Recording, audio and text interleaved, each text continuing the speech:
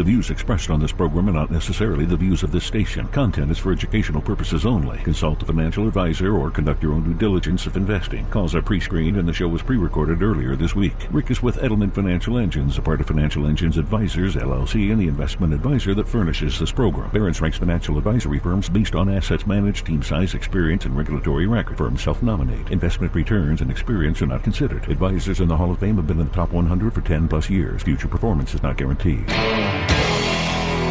This is the Ric Edelman Show. Barron's ranks Edelman Financial Engines the #1 independent investment advisor in the country. And Ric is in the Barron's Financial Advisor Hall of Fame. Now, here's Ric Edelman.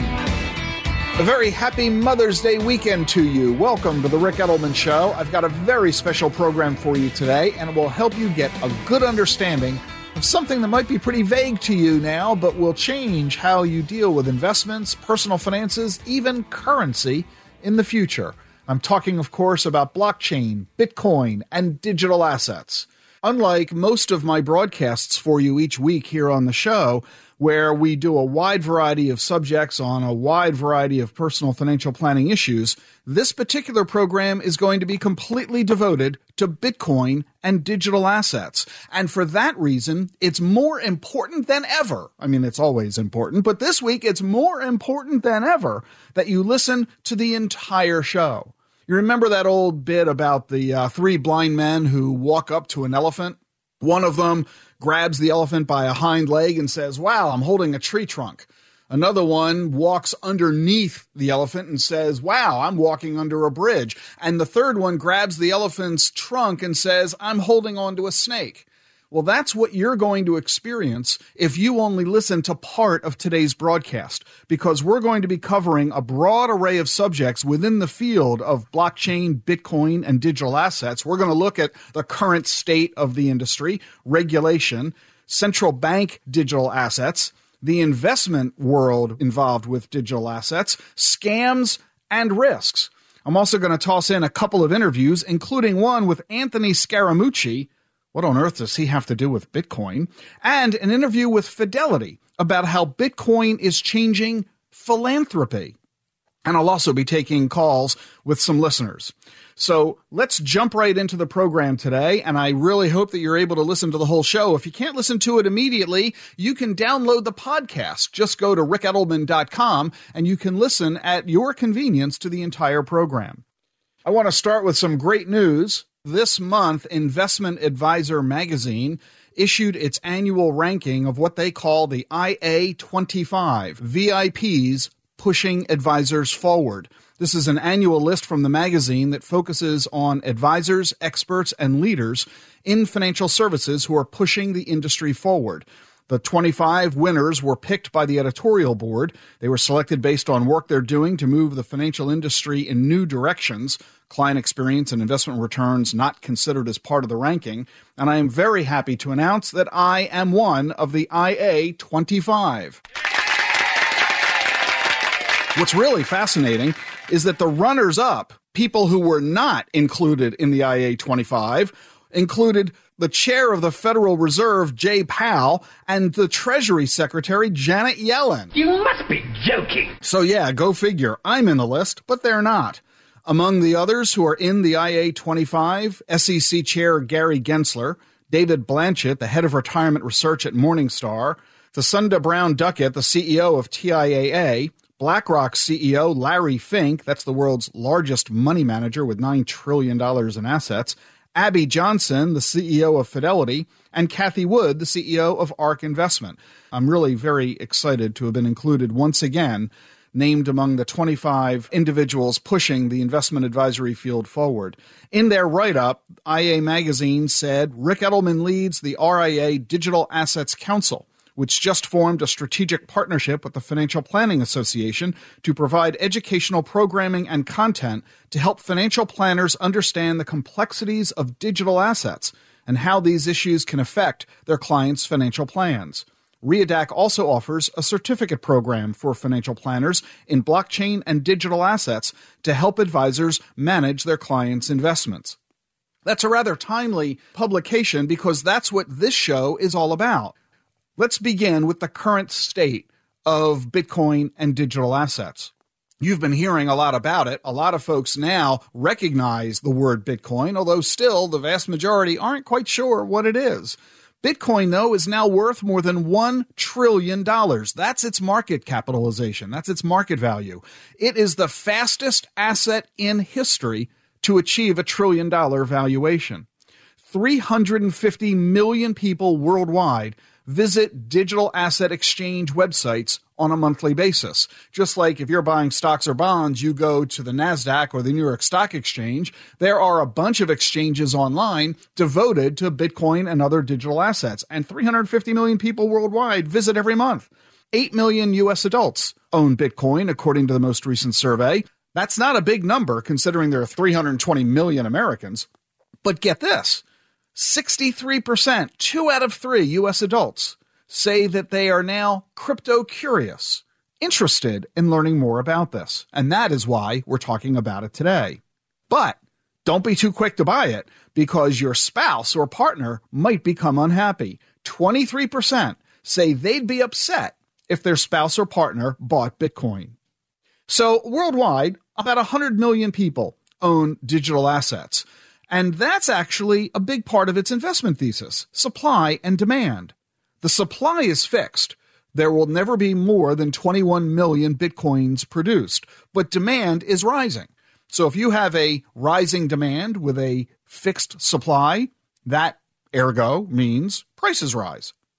And that fixed supply is appealing to some people. One study says that you contrast that to the U.S. dollar. The federal government printed more money last year because of all the stimulus packages regarding COVID. We printed more money last year than we did from 1776 to 1979. That can't happen with Bitcoin. So where do you get Bitcoin? Well, you might want to just go up to an ATM. There are 15,000 automated teller machines worldwide. They're adding one every hour somewhere in the world. PayPal is now letting people buy Bitcoin through its system. And consumers can now use PayPal to buy Bitcoin, Ether, Bitcoin Cash, Litecoin, and use it with its 29 million online merchants. Venmo, which PayPal owns, also is allowing its customers to buy, hold, and sell Bitcoin, Ethereum, Litecoin.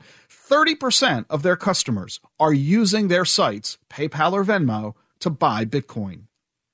Hey, Visa and MasterCard are getting in on the action as well. Both are letting their customers buy Bitcoin and use it to make purchases via their credit cards. The largest department store chain in Switzerland is rolling out Bitcoin gift cards. A defense contractor is letting employees receive their salary in Bitcoin.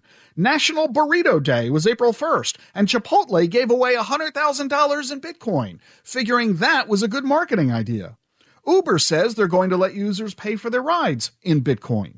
Clearly, Bitcoin is becoming mainstream. We're seeing it in ordinary everyday life in a commercial and transactional nature. JP Morgan just released a survey of 3,400 institutional investors. More than half, 58%, said digital assets are here to stay. That's a big shift in attitude, whereas only a few years ago, a lot of folks considered Bitcoin to be a fad that would soon go away. Now the majority say the opposite.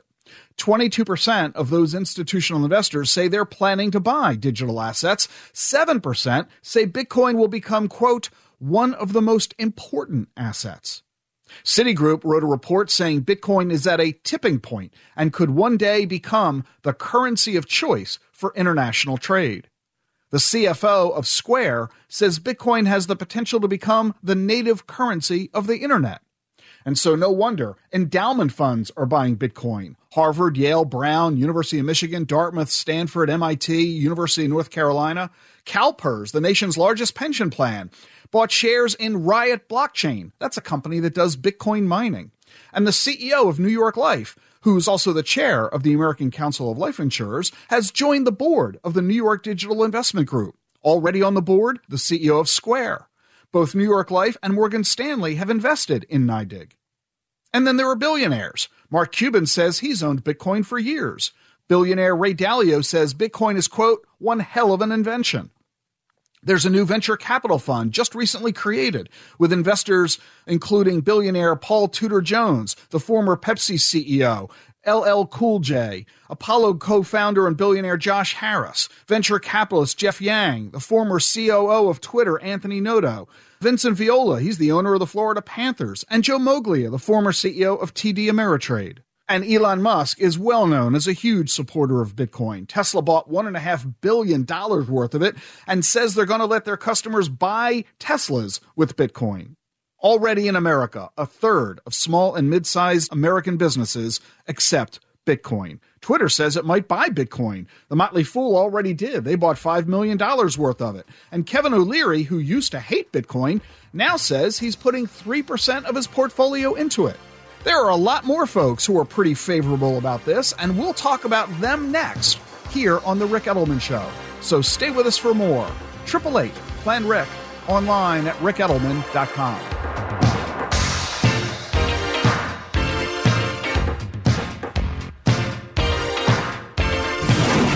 Named by Talkers Magazine as one of the 100 most important radio talk show hosts in the country, this is The Ric Edelman Show.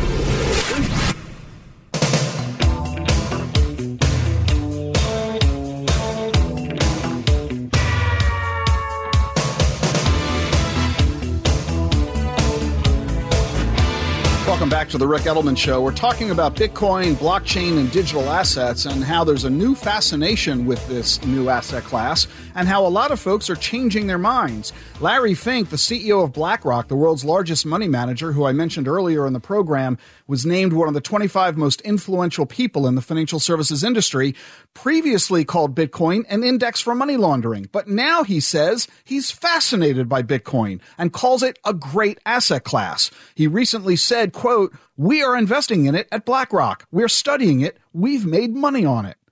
Even Susie Orman announced, "I love Bitcoin." Although the way she's investing is pretty stupid. And I'll smack his little face. Oh, boy. She's buying the stock of MicroStrategy, which is buying a lot of Bitcoin. And the CEO of MicroStrategy, Michael Saylor, indeed bought billions of dollars worth of Bitcoin. His board members are now being paid in Bitcoin. And Saylor is encouraging every other company to do it too. He gave a presentation to 1,400 public companies, and 5% of those CFOs say they're planning to buy Bitcoin as a corporate asset this year. Nexon already did. They're a huge publisher of video games, publicly traded in the Tokyo Stock Exchange, and they just bought $100 million in Bitcoin, less than 2% of its cash. Jim Cramer, in fact, says it's almost irresponsible for companies not to own Bitcoin. He says he owns Bitcoin and advises investors to own some cash, own some gold, own some Bitcoin. Every corporate treasurer, he says, should, quote, be going to the boards of directors and saying we should put a small portion of our cash in Bitcoin. Goldman Sachs says 40% of its clients are already doing that. They say, quote, client demand for Bitcoin is rising, and they've created a trading desk to deal in Bitcoin futures. Goldman says that they believe there's going to be an explosion in the use of digital currency. Goldman CEO David Solomon says digital currencies are, quote, important to the future of global financial systems, unquote. Goldman Sachs recently hosted a private forum with Mike Novogratz. He's the CEO of Galaxy Digital. And the Goldman chair of global markets, Mike Daffy, he just left Goldman to become the chairman of Galaxy Digital. JP Morgan says they're going to support Bitcoin trading based on client demand. Morgan Stanley is already letting clients buy Bitcoin. You have to be a client at Morgan Stanley for the past 6 months. You've got to have an aggressive risk tolerance. And you've also got to have $2 million or more in your account. In other words, that's Morgan Stanley's way of saying this ain't for the lighthearted.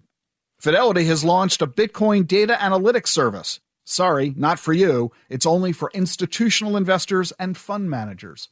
Why would Fidelity do that unless there were a lot of institutional investors and fund managers interested in data analytics on Bitcoin? And in Europe, AXA, the second largest insurance company, is now letting its customers pay their insurance premiums in Bitcoin. By the way, you can't do that with life insurance premiums because of regulatory barriers. Deutsche Bank, they're exploring currency custody. BNY Mellon, a Bank of New York, the nation's oldest bank, They're investing in a company that builds tools for the secure storage and transfer of Bitcoin and other digital assets. Silvergate Bank, they're already making loans that are backed by Bitcoin. Their custodian is Fidelity Digital Assets. Wealthfront says they're going to let clients buy digital assets later this year. Brevin Howard Asset Management, a $5 billion hedge fund, they're going to invest 1.5% of their assets in digital assets. Wall Street Bets, you've heard of them. That's the outfit famous for the frenzy in GameStop earlier this year. They're now allowing Bitcoin discussions. That was prohibited, but not any longer. And then, if that's not all enough to make your head explode, there are NFTs, non-fungible tokens. You've heard about this crazy stuff recently. An artist who goes by the name of Beeple created a painting online. It's only digital art. There's no physical drawing of this painting. And he sold it at an auction at Christie's for $69 million. That's not the only non-fungible token out there. The National Basketball Association is involved. They created something called Top Shot. They created 2,500 packs of player cards, sold them all for almost $1,000. 2,500 of them. And they were scarped up in less than 10 minutes. Tens of thousands of people tried to buy these cards and weren't able to do so. And the only way you can see them is online. In fact, the NBA created a special website called Top Shot that allows you to buy, trade, sell these playing cards. And it's all exclusively online. There are others getting involved in this, not least of which is the New York Stock Exchange. They've minted their first collection of non-fungible tokens. 6 of them are called First Trades. Each token represents the exact moment a company became public. You've seen that on TV every day, where there's some CEO standing at the top and he rings a bell. Well, that CEO strikes the bell at the opening of the market activity when their company is issuing their IPO. So, the New York Stock Exchange has an NFT collection celebrating the IPOs of Spotify, Snowflake, Unity, DoorDash, Roblox, and Coupang. Time Magazine is auctioning its own NFTs, 3 magazine covers of historical importance. Taco Bell is minting NFTs, so is Charmin and Pizza Hut. Pringles, Nike, Vodafone, Panini, Formula One, and Gucci, they're all issuing NFTs. So is Eminem, the famous recording artist. The iconic rapper won the Oscar in 2003 for Lose Yourself.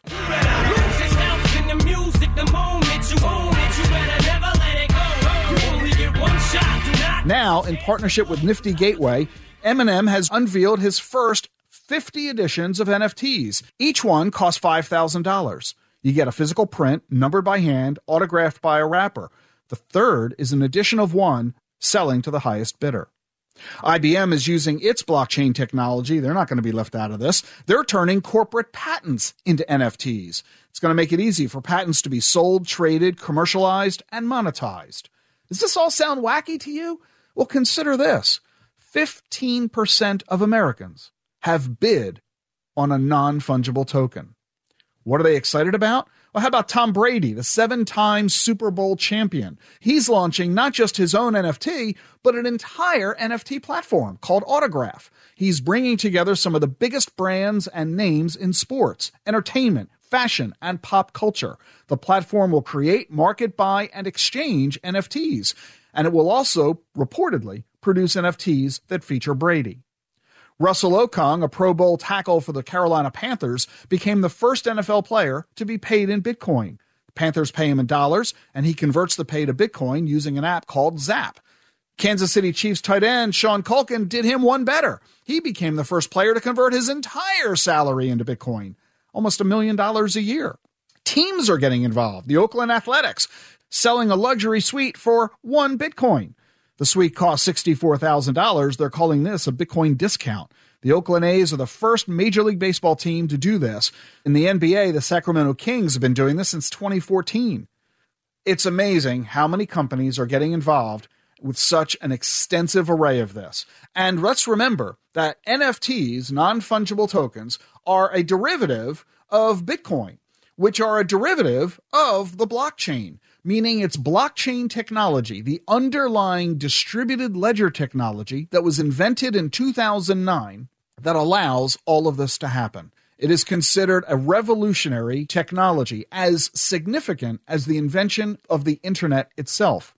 And when you look at all of the incredibly large companies that are engaged in development of blockchain technology, you begin to realize why this isn't going away. Forbes magazine, which publishes a whole bunch of lists, they have a list of top financial advisors. They have a list, of course, of the Forbes 400, the wealthiest people in the world. They've now just issued the Forbes Blockchain 50, the list of the 50 companies that are engaging the most in blockchain technology. And these names are companies, many of which you are well familiar with. Boeing, Cargill, Credit Suisse, Fidelity, Honeywell, IBM, ING, JP Morgan, Mercedes-Benz, Microsoft, MicroStrategy, the NBA, Northern Trust, Novartis, Oracle, PayPal, Samsung, Signature Bank, Square, State Farm, Vanguard, Visa, and Walmart. This illustrates that if so many companies are getting engaged to such a degree, it is pretty clear this isn't going away. And that's why we're devoting today's broadcast to talking with you about blockchain, Bitcoin, and digital assets. Coming up next on the program, government regulation. Is there any? What does it all mean? I'll tell you when we return. Stay with us for more here on The Ric Edelman Show. 888-PLAN-RIC, online at ricedelman.com.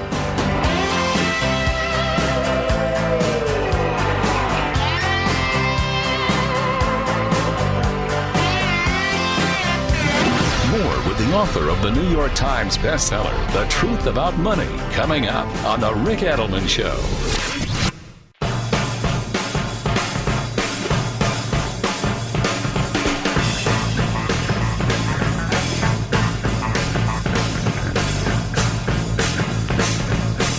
Welcome back to The Ric Edelman Show. We've been talking about Bitcoin and digital assets, and a big question everybody has: is this going to survive government scrutiny? Are regulators or Congress going to outlaw this? Well, there's already a lot of regulation at both the federal and state level, as well as governments around the world, and the regulatory environment is going to increase. Governments are now taking the attitude that Bitcoin isn't going to go away. Instead, they need to get control of it. They need to regulate it the way they do other assets and other industries. Deutsche Bank, in fact, just released an 18-page study saying governments are going to start regulating Bitcoin this year. The paper says Bitcoin is, quote, too important to ignore, and that its price, quote, could continue to rise as asset managers and companies continue to enter the market. Deutsche Bank says Bitcoin will remain, quote, ultra volatile in the short term, and as a result, regulation is to be expected. But as I mentioned, we're beginning to see players in the government circle that are not anti-Bitcoin. In fact, they're really rather favorable. Gary Gensler, the new chair of the SEC, he taught courses on digital assets and blockchain at MIT. Clearly, this is someone who knows the space really well. Cynthia Loomis, she's a senator from Wyoming, a strong supporter of digital assets. She was just appointed to the Senate Banking Committee. And Sunaina Tudejia, who you've heard on this radio show. She's the former head of digital assets at TD Ameritrade. She was just appointed by the Federal Reserve as that organization's chief innovation officer. Yeah, the Federal Reserve focusing on innovation. How about the controller of the currency? They just gave a national trust charter to Anchorage Bank, a custodian for Bitcoin. Anchorage is the first national bank that is a digital asset bank. The safekeeping, management, trading of digital assets has been an issue for years, but this is a step making it go away. And the OCC, the Office of the Comptroller of the Currency, says it's applying the same standards to this charter application like for any bank. FINRA has also okayed the purchase of a broker-dealer by a digital currency firm.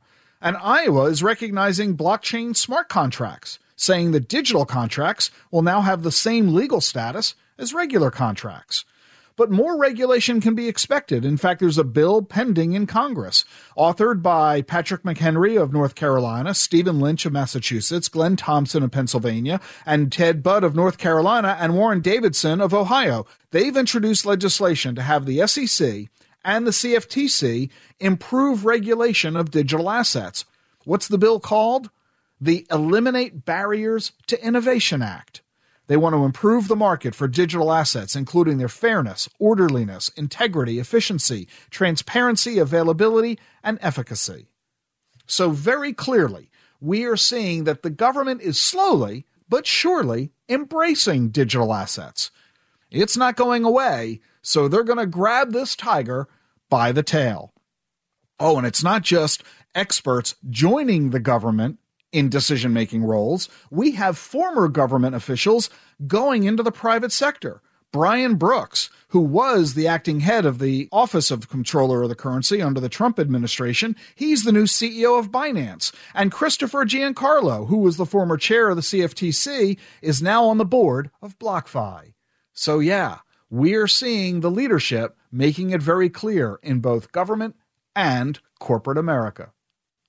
And now a visit from Jean Edelman with her weekly segment and a special nod to this week's topic. Hi, everyone, and a happy Mother's Day to everybody out there. For aunts and sisters and dog moms and cat moms and horse moms, everybody out there, happy Mother's Day.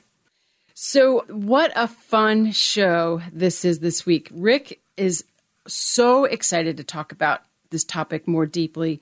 He's been talking to me about it for years. I still don't understand it, but I give it a good shot when I can. But it is very exciting to really think about our children and future generations, what their lives are going to be like. They're going to know driverless cars. Their interaction and how they know money is going to be so different from our parents, our grandparents, even us. I mean, we are in the middle of this transition. It's hard, it's scary, but it's also so exciting. And so I don't want to take a lot of time from Rick, so I just thought I would share and give him his own word of the week. And of course, can you think what it's going to be? It's going to be Bitcoin. So the B is for believe. This pandemic had many downsides, but I always like to look for the upside. And it really, really made us look at ourselves and our society. What can we change? And currency is one of them. And it pushed us into the 21st century. So we need to believe in the new technology that we're living with. Telemedicine, everything. And look at like all the online shopping and Instacart that made our lives so much easier while we were quarantining. We're swiping our phones to pay for something instead of touching a credit card machine and using dirty money. I mean, who would have thought? So the B is for believe. Believe in this change. Believe in what's coming. The I is for innovation. To introduce something new and make changes to what is established and recreate this world around us. We have so much opportunity in front of us. It's exciting. The T is for technology.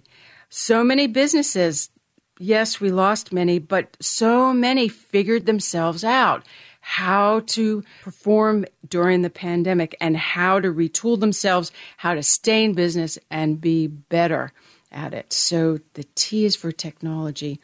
C is for change. Love change. It is an opportunity to see our lives in a new light. It is hard, but it's so healthy. It's so healthy. Change. O is for the opportunity. Don't miss an opportunity to learn, to create, to engage. It's wonderful. It just gives us new life, new energy. It helps us want to get up in the morning. It's just opportunity. I is for invention, to originate ingenuity, experimentation, which means that if it doesn't work the first time, guess what? We get to try it over and over again. And that's what life is. Life is about changing, figuring ourselves out. If it doesn't work, move forward with what does. And that's the beauty. We're never stuck. Don't stay rigid. Find invention, find ingenuity, find the change and the opportunity. N is for new, the new us and the new world. It's very, very exciting. In my heart of hearts, I really feel that we've come out of this pandemic kinder, more generous, absolutely more aware of how fragile we are, with more gratitude, more focused. We know ourselves better. We have better boundaries. What's important? We know our partners and our family members better. And so embrace what's coming. It's very exciting. It will blow your head up because you just don't really know all of what's going on, but it's just a great, great topic. Enjoy it. Take notes. Go do your own research and have fun.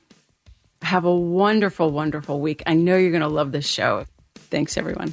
That was Gene Edelman here on The Ric Edelman Show. And if you can't hear this entire program, you can download the podcast at ricedelman.com. This entire show, focusing on blockchain, Bitcoin, and digital assets, it's important you hear it all. Go to ricedelman.com for the whole podcast.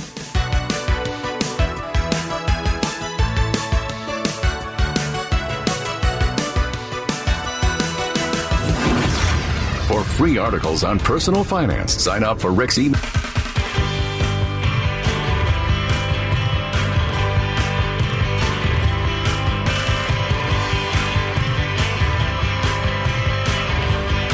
Let's go to the phones. Off to San Diego, we have Chase with us on the air. How are you, Chase? I'm doing good, Rick. Happy 29 years. Oh, thank you so much. I really appreciate it. How can I help you today? Hey, so I like your rule about putting some money in cryptocurrencies like Bitcoin. Mm-hmm. But what are your thoughts about altcoins like Bitcoin alternatives, Ethereum, and Doge? Well, that's really the key question, isn't it? If you're going to do this, that's a very big if. What should you do? There are 5,000 coins out there. Bitcoin is the dominant one, the original one. It's about half of the total market. Ethereum is the second largest coin that has about 15% market share.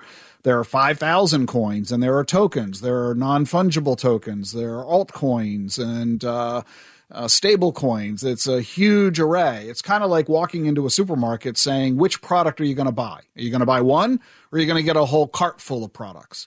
And so that's a key decision investors have to make. So first, are you going to invest? How much are you going to invest? And what are you going to buy? It's beyond the purview of this conversation on today's radio show to answer those key questions, but those are fundamentally the key questions investors have to address.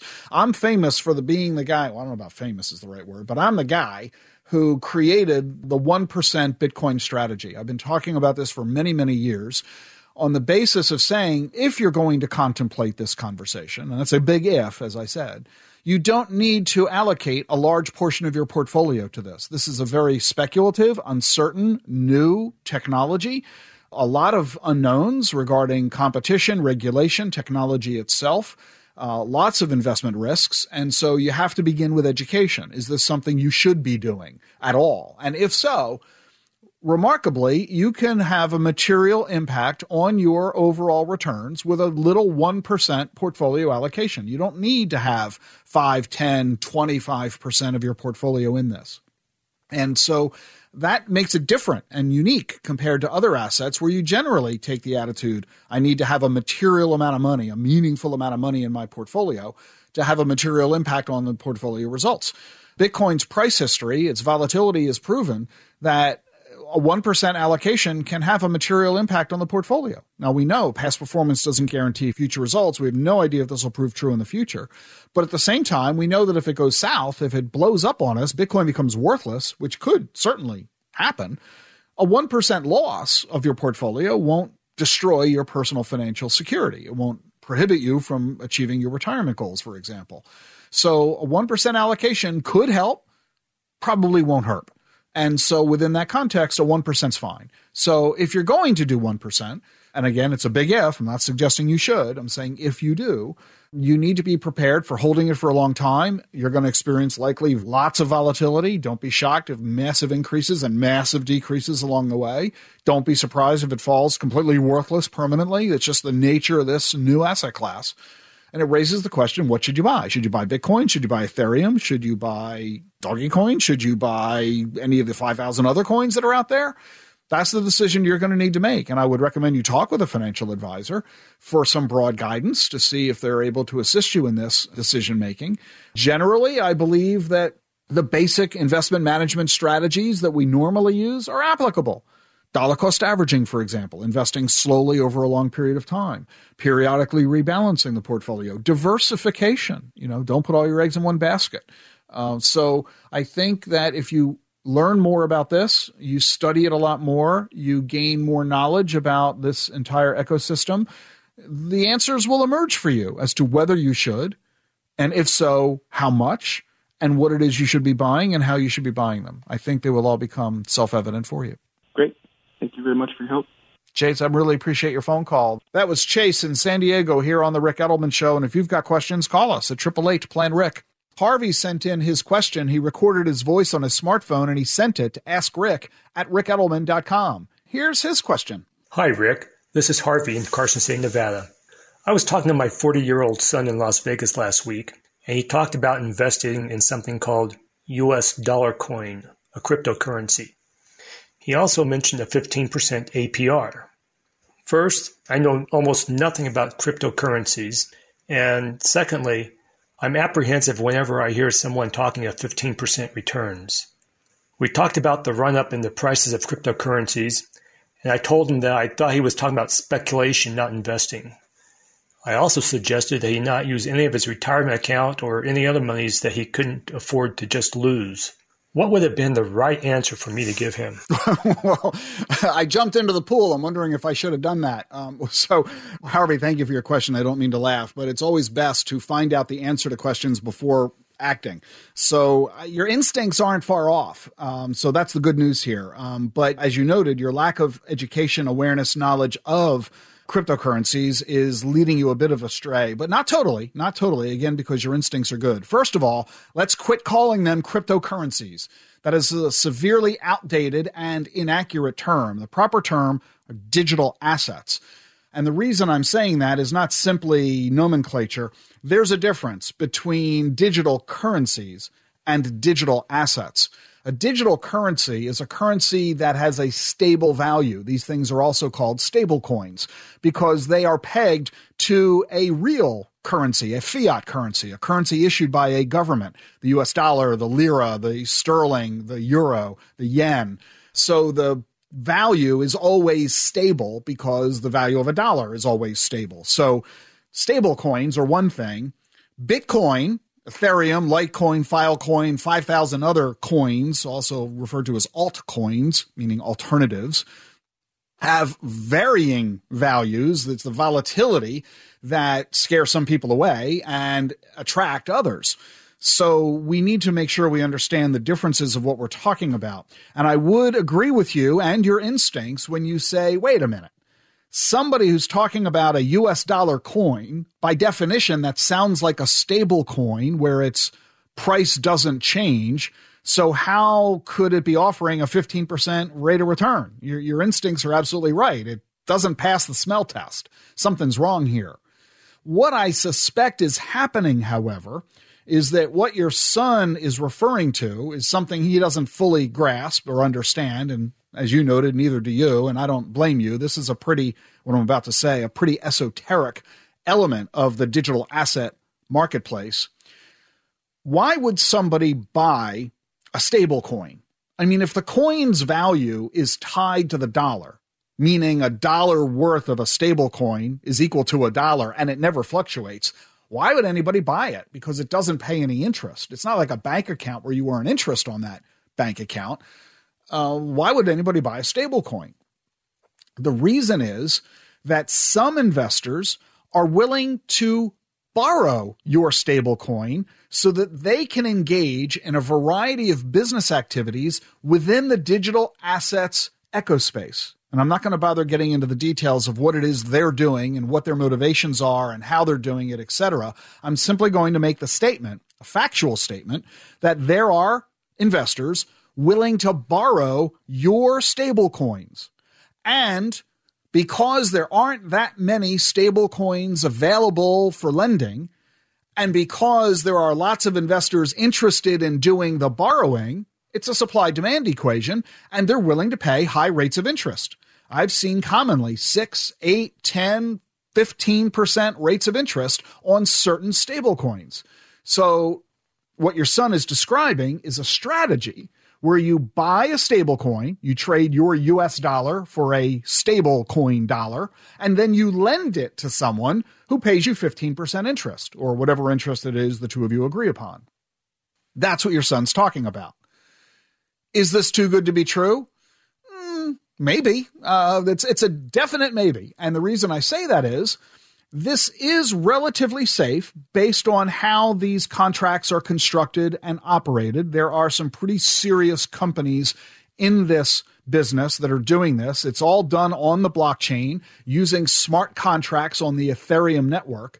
However, there is counterparty risk. There's no question that somebody willing to pay you 15% for use of your asset is certainly expecting to be earning a lot more than 15% via their endeavor. And if they fail, well, then what happens to the collateral they're providing to you? So you want to make sure the collateral is significant enough to protect you in case what they're doing collapses. So yeah, there's no question there's risk about this. So is this something I would recommend? From what you've described between your situation and your son's, no, I wouldn't, because it doesn't seem like either one of you know enough about this to be able to make an informed decision of a great degree of confidence that either of you know enough about what you're doing. This isn't equal to, buying Bitcoin. That's a whole nother conversation. And in the world of things going on here, I would even argue that buying Bitcoin is probably less speculative than this idea. That doesn't mean nobody should ever do this idea. I would simply say neither you nor your son are there yet. So you need to up your knowledge on how this works so that you can more effectively evaluate the risks. Currently here at Edelman Financial Engines, we're not investing our clients' money in digital assets, but if you're interested in this ecosystem, you should begin by getting yourself knowledge, education, and training. Well, thanks for joining me for this very special broadcast on blockchain, Bitcoin, and digital assets. It is a clear element of the future and important that we are aware of what's coming. I encourage you to learn more about these subjects and talk with your financial advisor. Thanks for joining me. A very happy Mother's Day to you. And remember, if you want to talk with us about your personal finance, call us at 888-PLAN-RIC or visit us at ricedelman.com. See you next week.